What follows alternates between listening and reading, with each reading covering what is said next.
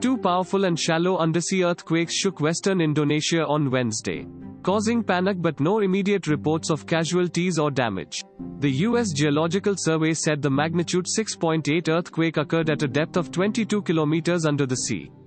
It was centered in Bengkulu province on Sumatra island.